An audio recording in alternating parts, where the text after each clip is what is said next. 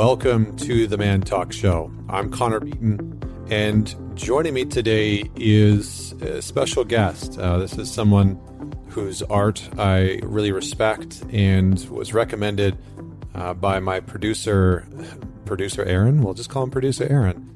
Producer Aaron found and recommended this guest, and so I had a pretty interesting conversation with him, and I'm excited to share this with you. So joining me today is Makoto Fujimura.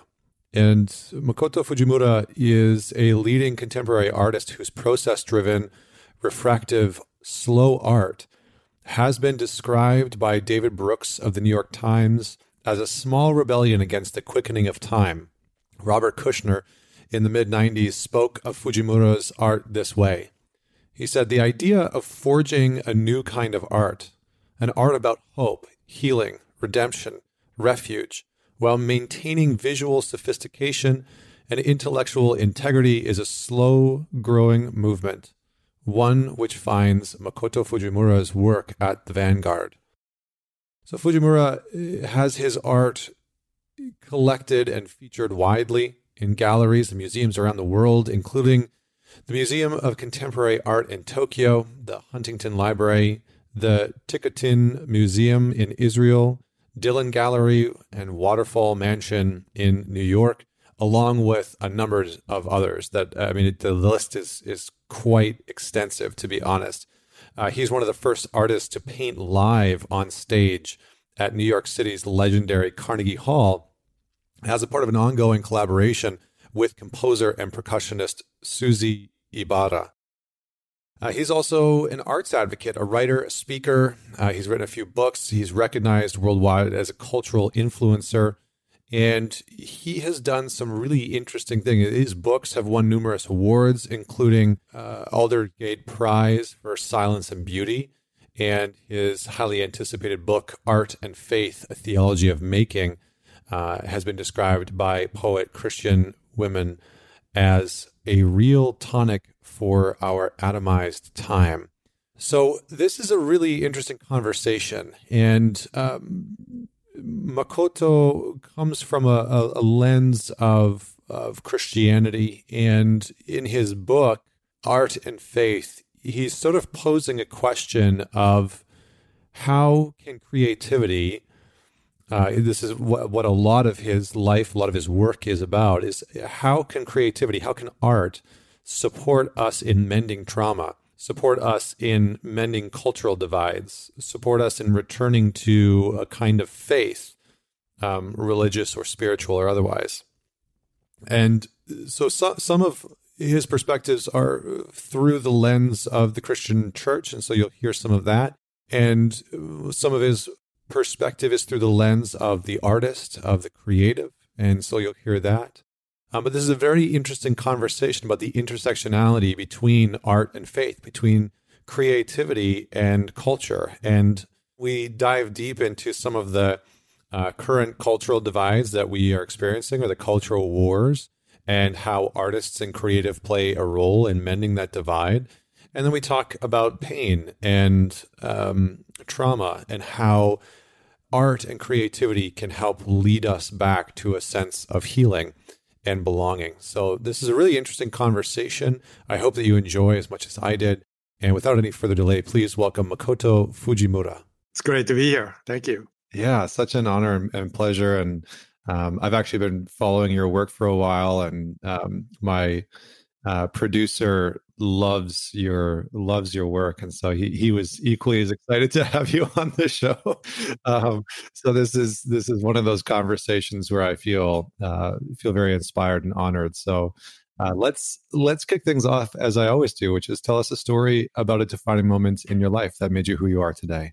Yeah, I was thinking that to prepare to answer that, I would choose several things, but one definitely is 9/11. I lived in downtown Manhattan since the mid-90s and moved my family there, my children. As an artist, I had a studio and was working with downtown artist scene, and then we all of a sudden on September 11th, almost 20 years ago, we became ground zero residents, and my children became ground zero children. Definitely created redirection, certainly, and in what I have been thinking about, and many of my books come out of that, reflecting on restoration from ground zero experience. And I pursue that, even connecting to ground zero in other locations, such as Japan. Obviously, Hiroshima and Nagasaki comes to mind. But in a sense, I was always circumnavigating the divides, and I was born in U.S., went to Sweden for a while, and then to Japan, and then to U.S., back to U.S., where I went middle school to college here, and then went back to Japan for graduate school to study traditional arts, notably 16th and 17th century art of Japan. So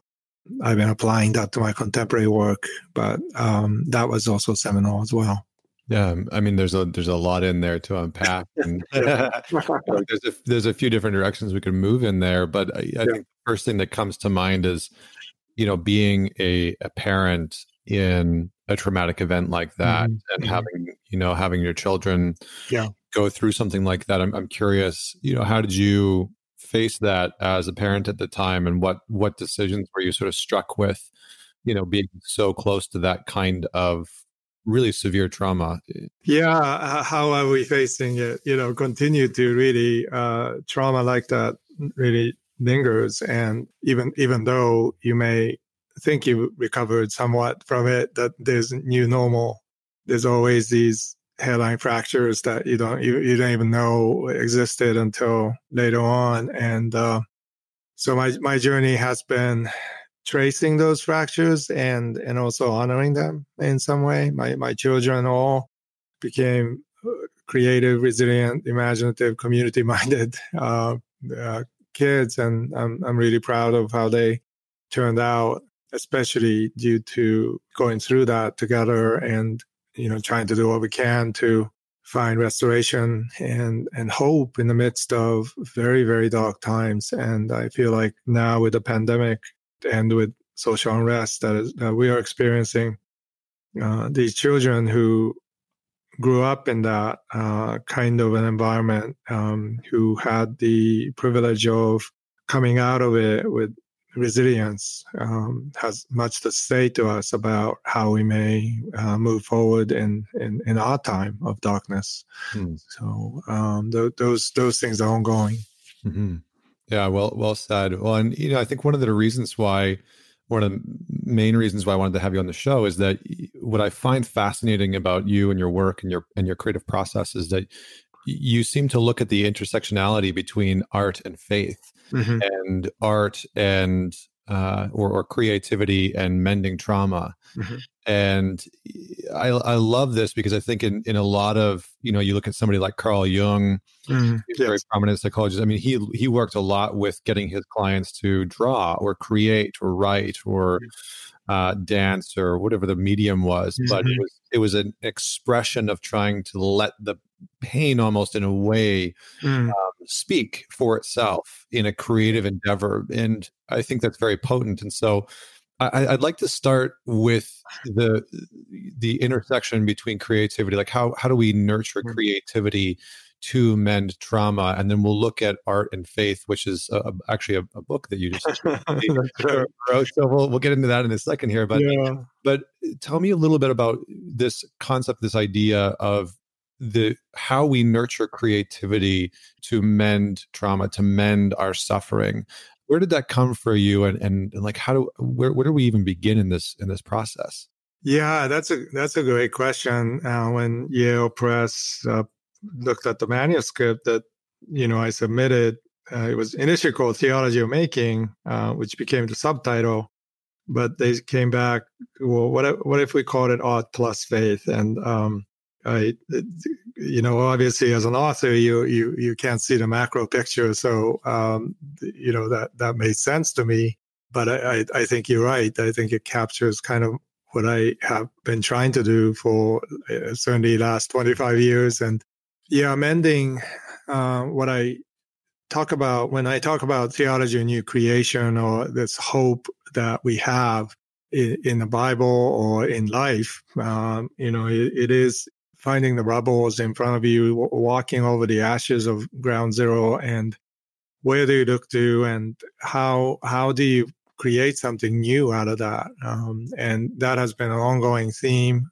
Something really took hold of me. I don't know, for some reason, the Columbine incident in 2 years prior to 9/11 had significant psychological impact on my life and my art. And I began to paint these very delicate Columbine flowers, which the school is named after, as kind of a motif toward asking that question, what after horrific events, what do we do? And that has indeed become kind of a theme of my work. And I've done recently a collaboration and a series of paintings called Walking on Water, which is these monumental sized paintings that I started after the 3/11 tsunami and earthquake disaster in Japan, Tohoku Great earthquake, and trying to ask that question, how do you walk on water after a tsunami has wiped away a whole entire village that existed for, hundreds of years and generations that were wiped away? What kind of art, what kind of thought, prayers can resonate in such a time as that? And art doesn't necessarily give you clear answers, but art helps, I think, to ask deeper questions. So when I find myself thinking about these matters, it really certainly was, I was forced to, being facing ground zero every day, coming back from my studio, which is also in Tribeca area. And how do you paint? The honest question is, you can't, faced with that kind of disaster. But then slowly you began to think that, painting is an act of hope. Painting to face a blank canvas or any of the arts, when you are creating something, you have to have faith, at least in the future, that somebody will see your work, somebody will resonate with your experience. So that in its step, the first step for an artist is to be honest and to be vulnerable to the very realities that you're facing, and document it, name the fractures, try to understand it in a deeper way than perhaps you yourself or the media or even the community around you is unable to see. Artists have, antennae and the listening skills and perception that allows them to see between the cracks and to be able to capture something beautiful out of devastation. So those are things you certainly think about. It's easier said than done, and it takes a lifetime of really daily discipline to go into your studios and just ask these questions in front of, in my case, in front of painting surface, whether it be canvas or paper or so, and try to be as honest as you can. Yeah, well said. Well said. I mean, I'm curious about this intersection between creative endeavors and healing, and I think that we've reached a point where, at least in modern psychology, we've sort of made it hyper ego identified, hyper individualized. And there's a sort of like narcissism that seems to be perpetrating modern psychology in a way. And it almost feels like there's a call for artistic expression to break us free from that very linear modality that shows up, that we kind of get stuck in, right? We're a very rational culture in Western society. Mm-hmm. So for you, when you are endeavoring to create a piece of art, or how does it impact, like how does your healing show up in the creation of of a project? Like, I don't know if I'm looking for specific, like, I don't think I'm looking for like specific details of like what your process looks like, but more so where the liberation shows up within the creative process. Well, thanks for going in deep there. I really appreciate that, because yes, this collective, the depth psychology of Jung has, I think, done a lot to reveal something of the unconscious, of even dreams and things that we normally don't talk about. And you're right that it's not just psychology, but art and culture has become so atomized in individual assessment, rather than looking at a communal or collective cultural fruit that we need to be looking at.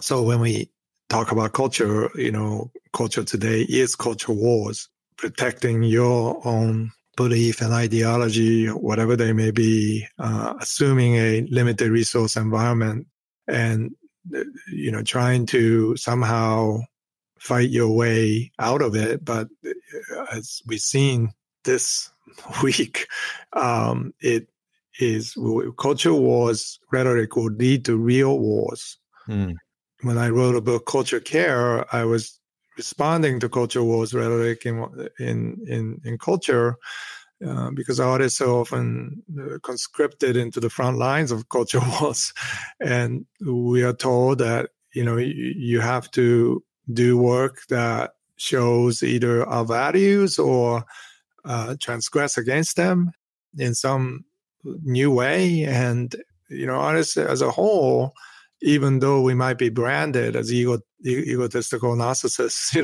are not really interested in doing that, because we are tapped into the collective realities, and we are intuiting something of cries of our hearts, cries of our communities, and we just have the sensibility to not only identify those cries, but be able to articulate through them. And I think those ways that artists have, and I'm using the word artist in a very broad sense, not just what I do as a visual artist or writer, but jazz musicians, theater, dance, any kind of expression. You could argue that sciences. My father was a well-known research scientist, and he thought that scientific research requires a type of divergent creative thinking far beyond what is typically granted, and I think he would understand Jung in the same way. And so I wonder if there is a way for us moving forward to talk about cultural output as a communal reality, not just individual. And when you go to art school, you're taught to self-express, but you find out very quickly, being an artist in the world, you're not really self-expressing at all. The part of it is that, but the more you try to find yourself, the less you find yourself. The more you are able to surrender and humbly listen to the world, whatever comes out at that point, it seems to me, is a true voice that you find. So there's reality that's much bigger than yourself, certainly, and artists trapped in their egos and self-expression rarely has something enduring to say to the world. Yeah, can you say more about that idea of the more you try and find yourself, the less you find yourself? Because I think there's sort of this catch-22 or illusion within personal development or self-help that says that you're at some point. I feel like there's like this part of that culture that almost says like, you're gonna, at some point you're gonna realize yourself, or you're going to self-actualize, you're gonna find you. And it's a bit of a misnomer, and it's kind of like an illusion in some ways. And so can you just unpack that a little bit more from the creed? Yeah, no, that's an interesting thread. I do think of it as, self-actualization ultimately leading to transcendence and beauty. rather than like yourself, like actually you actualize yourself in a single package. When we discover ourselves, we are part of a bigger community, bigger picture, bigger reality of transcendence. And that makes us beautiful. And so artists are all trying to do that in some way, somewhat clumsy at times because we don't have the, I think, articulation that we should have in culture about the value of artists in society as a way into those integration points and a way to articulate not just your self-actualization, but the community's actualization into what we need to be. We have made education into a very pragmatic, individualized thing, and that has slowed us or paralyzed us even in thinking about, really true knowledge is a collective knowledge. And we even if we might discover something ourselves in scientific discovery, but, when you look at the sociology behind that and you look at the history, you find out that, that this person discovered this because he or she stumbled onto this in community. So, where is that connection? I don't know. I think that's an interesting question that to me, goes back to culture war versus culture care. Culture war is this atomized reality in which we have to defend our turf, and we try to self-express in that way to, create ideological lockdown on a fixed result, a fixed way of looking at the world that is immovable and stubborn. And anybody who do not agree with you is wrong, And what I term culture care is a generative way of thinking about yourself. Even if you have ideological principles that you care about, you should express your care first rather than saying that you are the only right person in the universe about this. Because a knowledge base is always shifting. First of all, we will find ourselves changing over time. But also, when you're fighting culture wars, you don't realize the damage you're doing to yourself and your children. During the 90s, I moved into New York City, wanted to minister to my fellow artists by, really being present in their lives. And, I find like most of them grew up in the church. These are atheists. These are radical left. They might be called, but they grew up in the church, and they're trying to find transcendence and spirituality desperately because they missed that. They may never had it in growing up, and I listened to their cries, and I'm like, I asked them, tell me about the God that you don't believe, claim to be an atheist. And they tell me about the church experience. And I say, well, first of all, your understanding of God, if my God was your definition of God, I wouldn't believe in that God either. I would run as far away as possible from that kind of an oppressive community. But and therefore, I understand the cries of your heart. I really share that now, especially with understanding the world over time and, working through ground zero conditions of not just New York City, but other places. I understand why these things happen. So when people fight culture wars, I don't think they understand the generational impact and damage that it has. It has.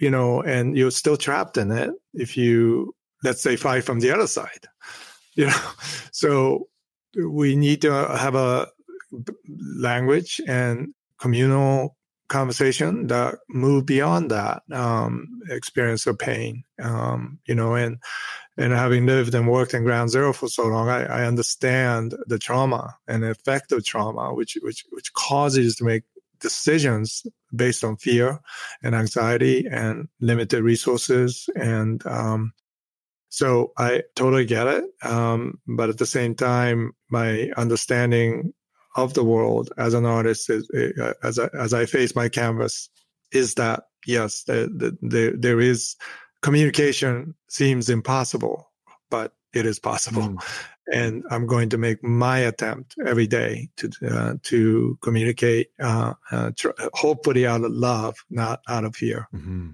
Yeah. I mean, I think what you're saying is interesting. It reminds me of, there's a gentleman named Richard Rohr who's written a few books, and I think it's in Falling Upwards, he talks about, stage 1 and stage 2 of life and of faith almost. And how in stage 1, we sort of get caught in these culture wars and the semantics of the ego almost that are externalized within our culture, what we do and the name tags and the labels that we put on ourselves, et cetera. And that we, in some ways, live in a stage 1 culture. And so it's almost like what I hear you saying is that the role of the artist culturally is to help the unconscious, to help the heart and soul of the average individual to move into this maturation, or to help sort of pull something out. And so two questions come out of that for me. One is that accurate to what you're saying? And two, what do you feel like the role of the artist is during this sort of time, this age of chaos and crisis that we seem to be living through? What role does the artist play? Yeah, great question again. So the tribal boundaries are shrinking and entrenched, erecting higher and higher walls. And so conversely, the margins are expanding. And artists tend to be border stalkers. So they are drawn to, trans-tribal realms. So, I tell church leadership about, their Sunday schools and culture that we build within churches. We built these high walls so teenage sheep don't jump over them, but they do anyways. And the church tends to create enormously creative children because we have, provisions for boundaries. And so that's a good thing.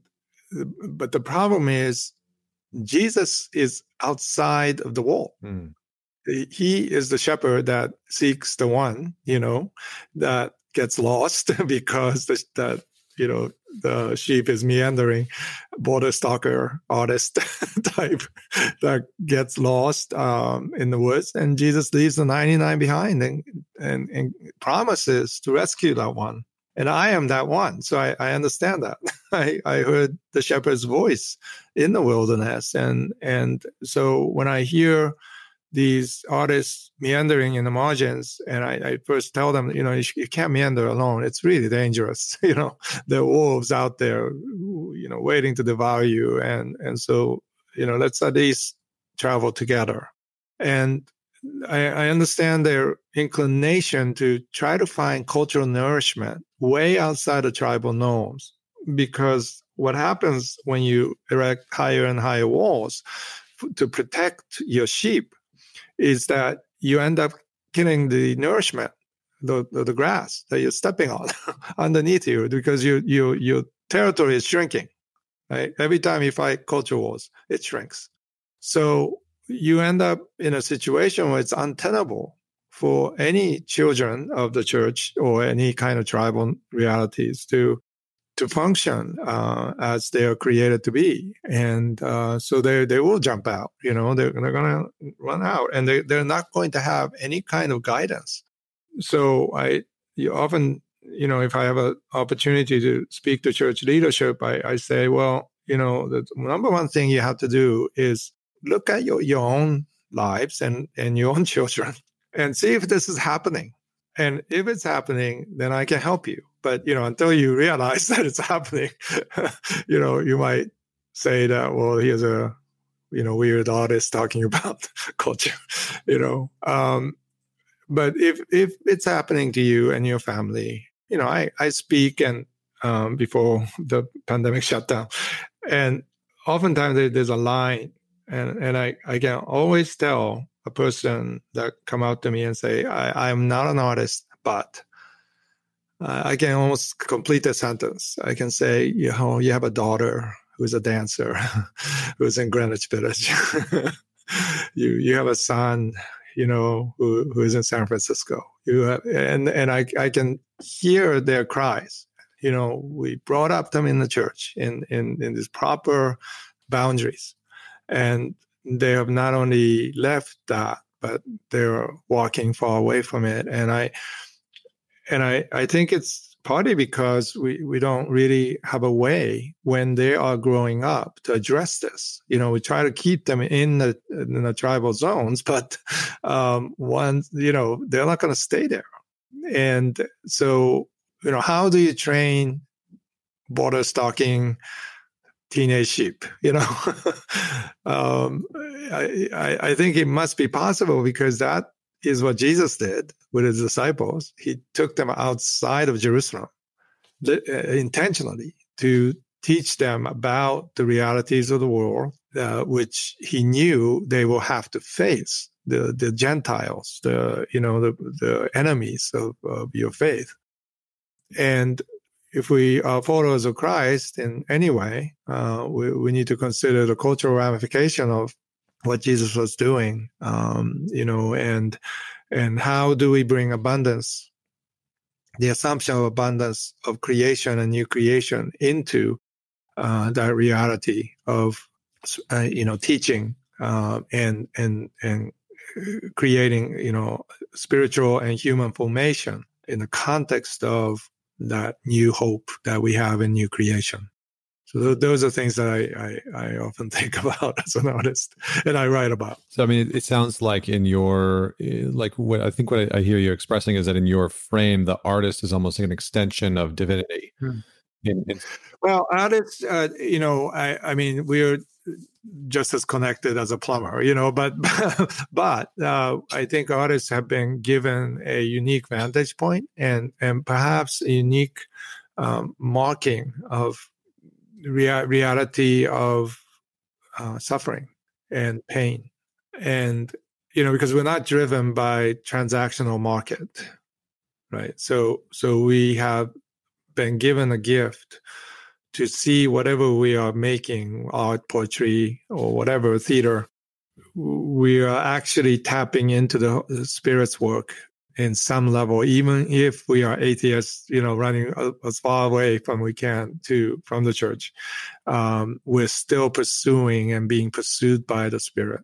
It almost sounds like, I think you had I can't remember what it was exactly, but it was a connection between I think God and beauty. I know we're sort of getting into a very theological conversation, and I think there's a few things that I would love to maybe like riff on for the listener here. But I think you said something along the lines of God is not a source of beauty; God is beauty. Therefore, all art, whether conscious or not, rises to that reality. Can you unpack that a little bit? Because again, because I think like we sort of also live in this very.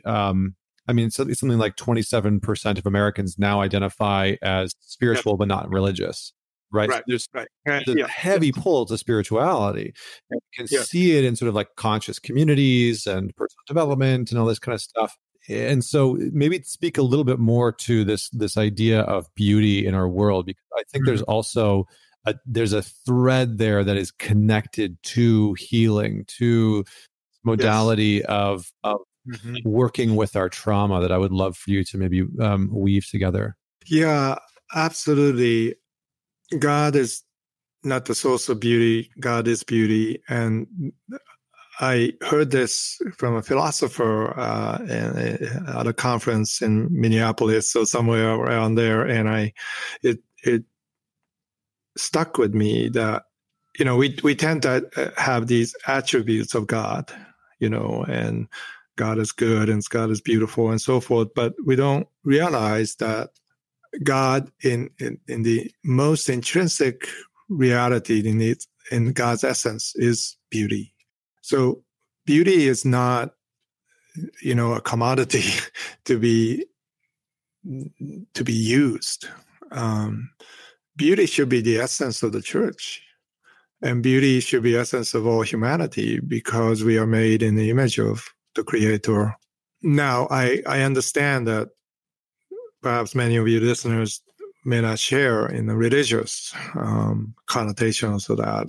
And as you know, many of my friends sit outside of the fence and sometimes completely outside of the gates, But I still insist that to speak to them about this, what I call theology of making or theology of new creation, because we are built for hope, and because artists of any type, doesn't matter what their persuasion is spiritually or religiously, are creating works in hope, in faith that such a work can exist to communicate something into the world at some point in the future, if not today.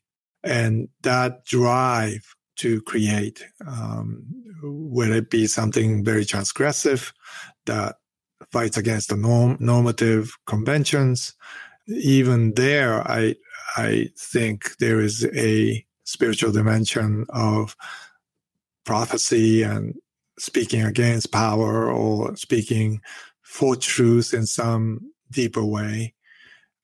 So we can't seem to get out of that loop, and every time we create, I say God shows up.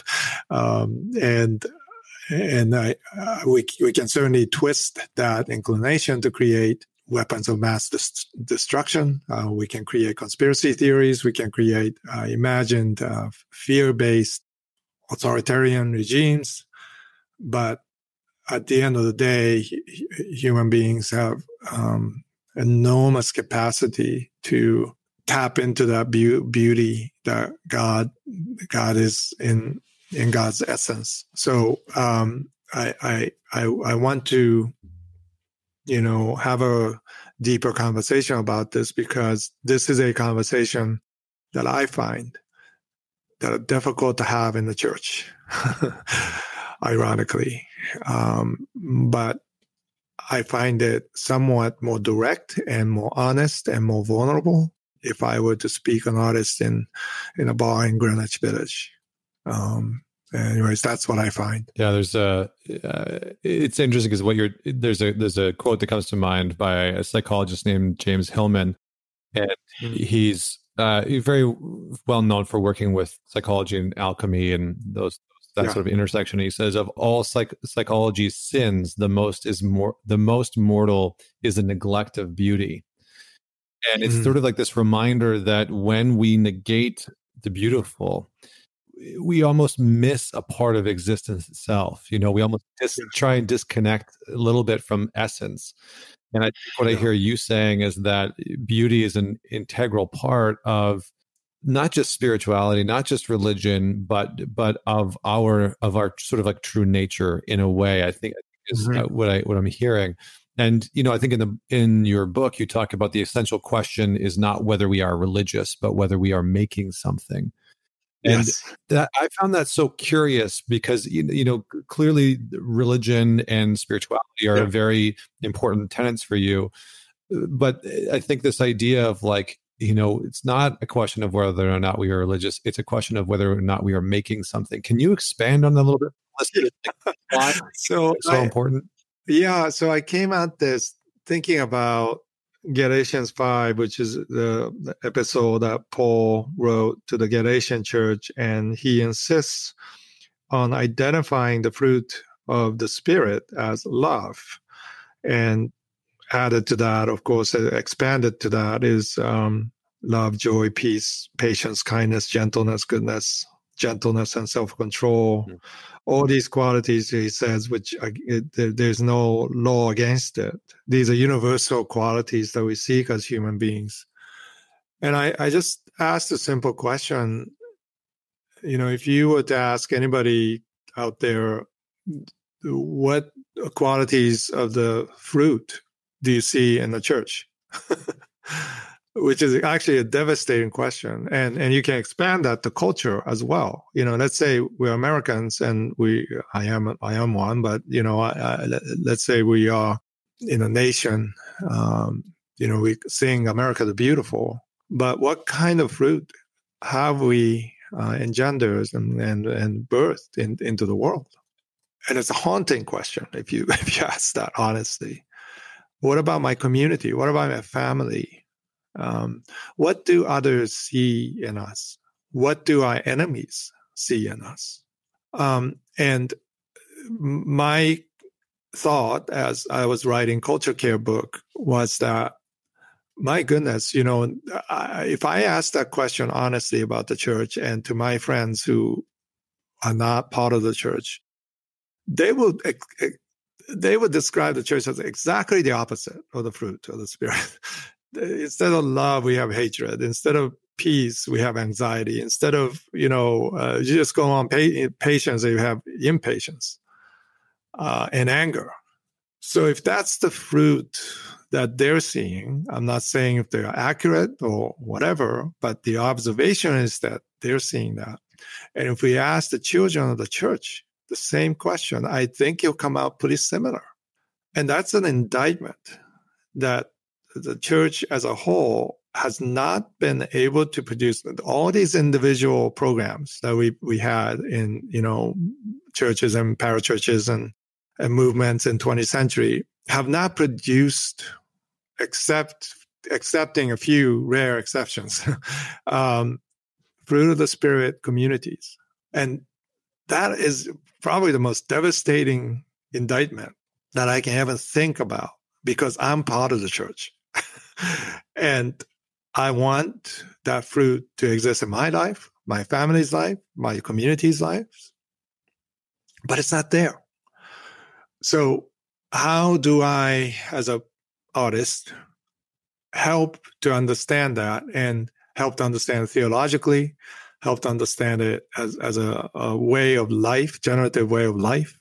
And that's my new book, Art and Faith, Theology of Making book, because it's a kind of a journey of over 25 years of really asking that question. I wasn't very directed to ask it in those terms until recently. But basically the whole book hinges on two words in the Bible: Jesus wept.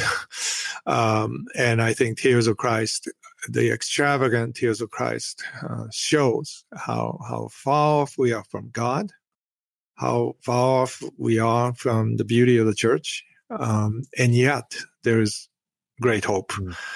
And so that kind of brings us into, what I do as an artist is literally pretending to paint with Tears of Christ, so that I can address my ground zero conditions and bring mending and healing to that. Yeah, I mean, I think, there's a few things in there that resonate with me, and I think one of them is this, almost like this idea of coming to terms with what's missing sometimes, like what people perceive to be missing from a religion or the church or, a specific faith or circumstances that might be happening in their life, and coming to terms a little bit with like the shadow of what's there. I think in Christianity and within the church historically, there's also parts that they haven't necessarily mended with. And so I think a lot of people have animosity towards the church. You're talking about these people that have gone through, that maybe grew up in the church and have since left, and I think, that's just a model for anything in life, right? That people have, been a part of a community or a tribe, as we were talking about before, and then left that community or tribe because of some grievance or discrepancy with that community. And so I think what I'm sort of teasing out here, and maybe this is me reading into it, I don't know, but is that art is in some ways the bridge that reconciles that shadow, that it can be the bridge that reconciles the discrepancy of like what we feel has been missing, or to, for the artist to express what the healing might look like from a unconscious or subconscious manner, or to sort of point to the things that are missing. Because I know some artists use that modality, and I remember in an interview with Jackson Pollock, he talked about walking around on the canvas and letting the paint sort of drop off and splatter, and that he described that when he was in the action of painting, that it wasn't him, right? He's like, I'm not the one doing it, and it's sort of happening through me. And so I think in that way, there's a beauty there. There's a connection to the unconscious. There's a connection to this sort of mystery of existence, divinity, however you want to describe that. But what are your thoughts on what I said previously? Where does that land for you? Yeah, so Jackson Pollock said, "I am nature," and walked on water. I walked on paint.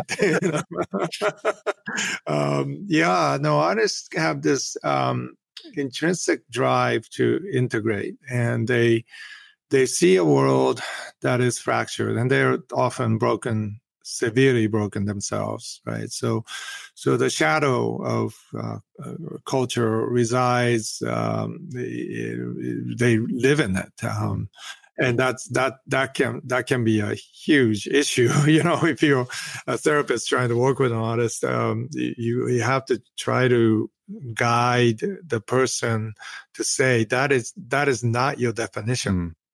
The shadow is there, and you have been describing it well, but that is not where you need to reside. It will always be there, but you need to find ways of articulating your true identity that is able to, in a way, find the light rather than, and the shadow is because there's light, right? So you want to look to the light rather than living in your shadow and letting the memories use you. And that's hard work. That's takes years of, trying to wrestle with that yourself. But I think fundamentally art can be that, right? And in order for us to look into the light and to not be so obsessed with a shadow, we need people around us, right? That agree that is a good thing. And so we need community that says, okay, it may feel like you are dying, or it may feel like you are cutting yourself off from your expression, but it will take more courage and vulnerability, and it will help you to, navigate into the new, if you can do that.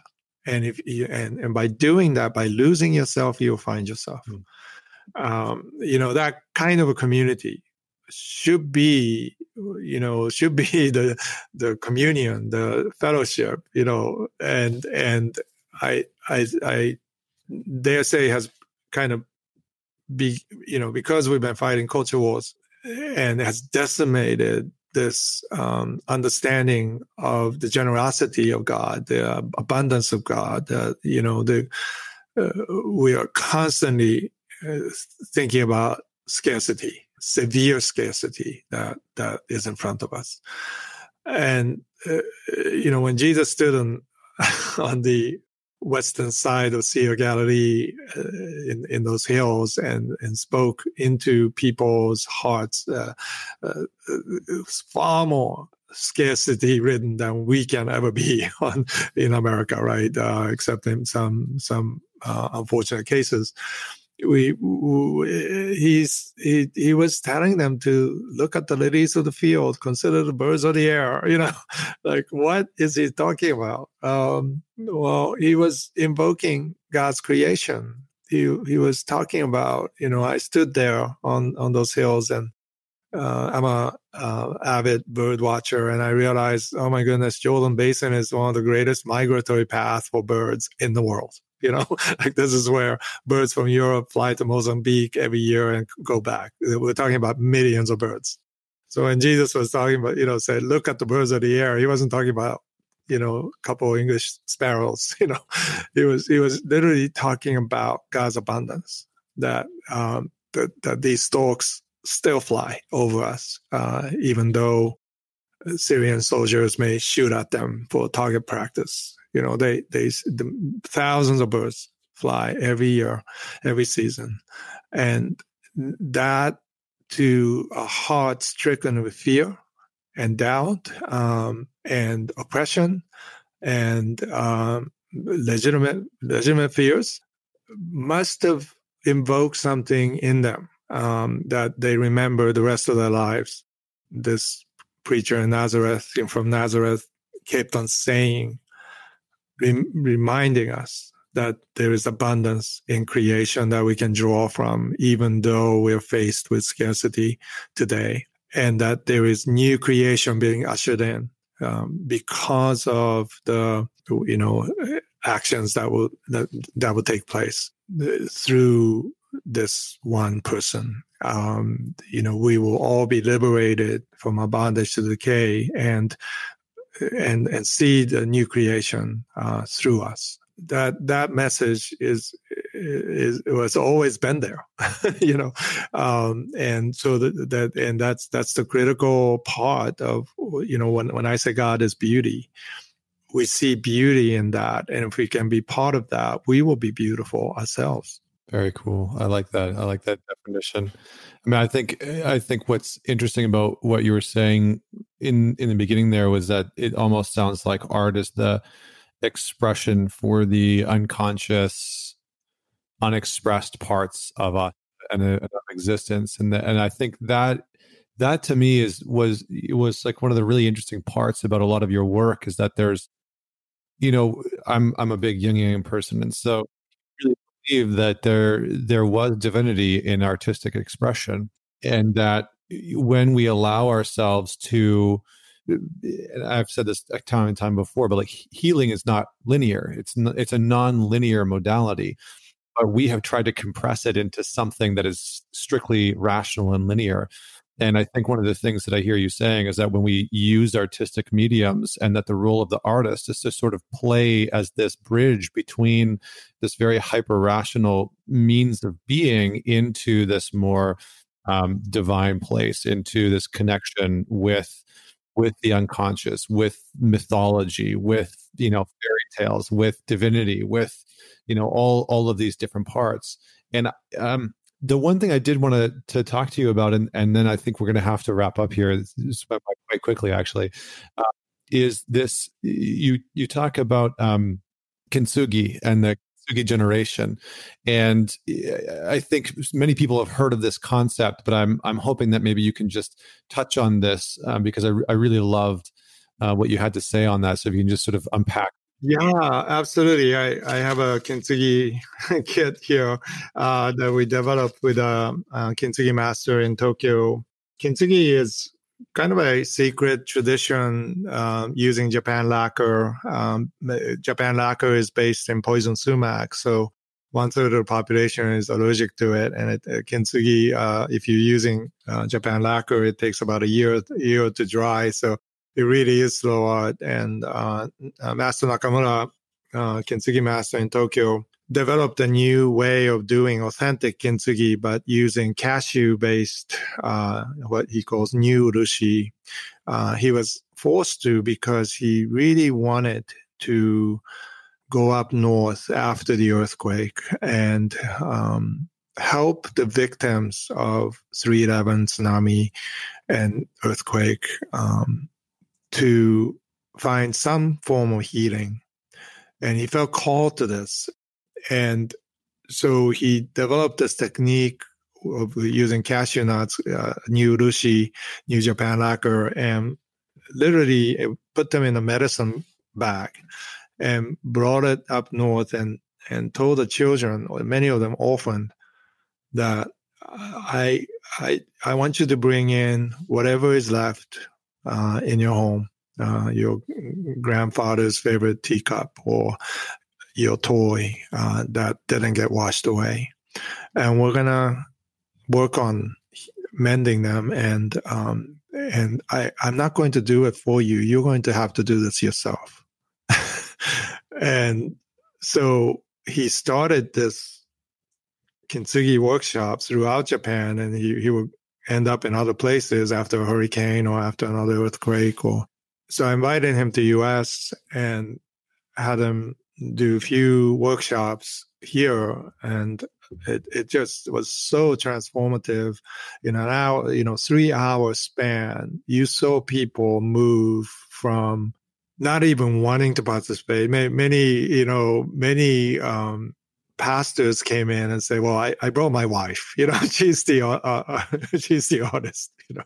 So I'm just gonna watch. And I'll give them a cracked T-ball and give them a putty, and just it's like Play-Doh. So just play with it, and then pretty soon they're sanding, they're mending, and it so profoundly affects them. And I think what happens when we use our hands to mend, and something happens to their brain. Neurons, start to reshape itself. After like 2 hours of this, you're in a zone that you didn't expect to be in. And first of all, you're in a community. And all of a sudden somebody will say, I brought this cup because, I just broke up with my boyfriend and I was upset. So I cracked this, and, I brought this cup that my mother owned and she just passed away, and all of a sudden there's this sharing of communion suffering among total strangers. And I've rarely witnessed this in the church. I've been a leader, helping to advise in church planting for many years. And I've never seen this kind of effect. And so we're training our leaders right now. And you can follow us on Academy Kintsugi on Twitter or Instagram. And we're trying to consolidate our kids so it can be dispersed to, right communities with, facilitators that's been trained. And I think your audience would be perfect for this. So, I'll definitely follow up with you about this. But it really goes in deep into the psyches of, a trauma counselor who was upstairs from us in Pasadena, participating in our first workshop. And she said, 6 months of the first sessions that I have with my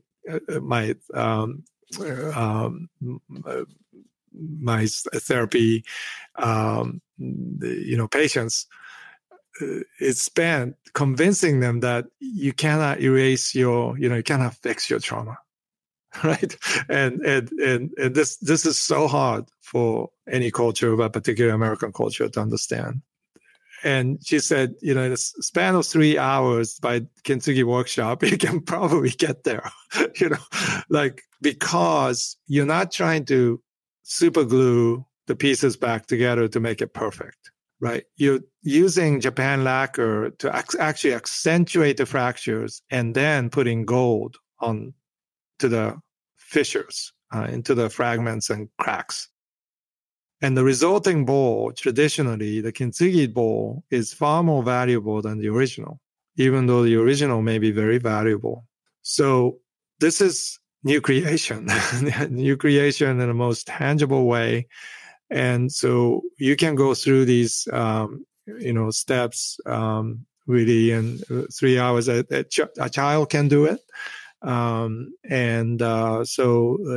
it's something that I feel like, well, it's one thing for an artist to paint and to write, and those are the things that I'm focused on. But one way that I like to contribute in a small way is to try to facilitate, a way for community leaders to bring healing into their communities, especially in America today. We're going to need so many groups that is like creating a third space of a safe space for healing that you don't even have to talk about. Like you can just go in and sit silently, work on mending something that you brought in. And that will be enough. That will change how you look at the world, how you look at yourself, and how you look at your traumas. I need that, and I think everybody needs that. So, I'm doing what I can to train the leaders to facilitate this. Wonderful. Yeah, I mean, it's such a visual and visceral manifestation of what healing trauma looks like, right? I mean, when we have trauma, it feels like something within us is fundamentally broken. And I think because of the Western cultural ideals, the tendency is to meet that broken part with, well, I should just get rid of it. I just want to trade it out, or whatever the narrative is. And I appreciate the creative aspect of mending something back together in a way that is more valuable, not financially, but more valuable from a beautiful, artistic, creative perspective. And maybe it has more financial value, but that's not the point. And I think we require that in some ways in our modern culture. And I think that's maybe a good place for us to pause, because I think in many ways that kind of represents the role that art plays in mending, healing. Is that it's visual, it's tangible, it sometimes is mysterious, divine. I mean, it's sort of all of those qualities that connects us back to that part and can help mend us. So, any final words that you want to leave people with? And I'm just grateful for this conversation with you. I think going into deep into these terrains of psychology, depth psychology is very healing in itself. And as we can address these, elements and to be able to make beauty in some way, or whether you're an artist, or whether you're a teacher, or a chef, or a gardener. I think that is the way forward in 2021. So I really deeply appreciate this, your community, and this conversation. Wonderful. Well, thank you so much. And for the people that want to go learn more about you and check out the book and check out some of your artwork, where can they find you? I'm easy to find. You can just type my name up there, and my new book is out of Yale Press, called Art Plus Faith, Theology of Making. Awesome. And we'll have the links for all that in the show notes. And thank you for everyone that's listening. Thank you for joining this conversation. Don't forget to leave us a rating and review. And until next week, this is Connor Beaton signing off. Join me next week for another inspiring conversation with another inspiring individual.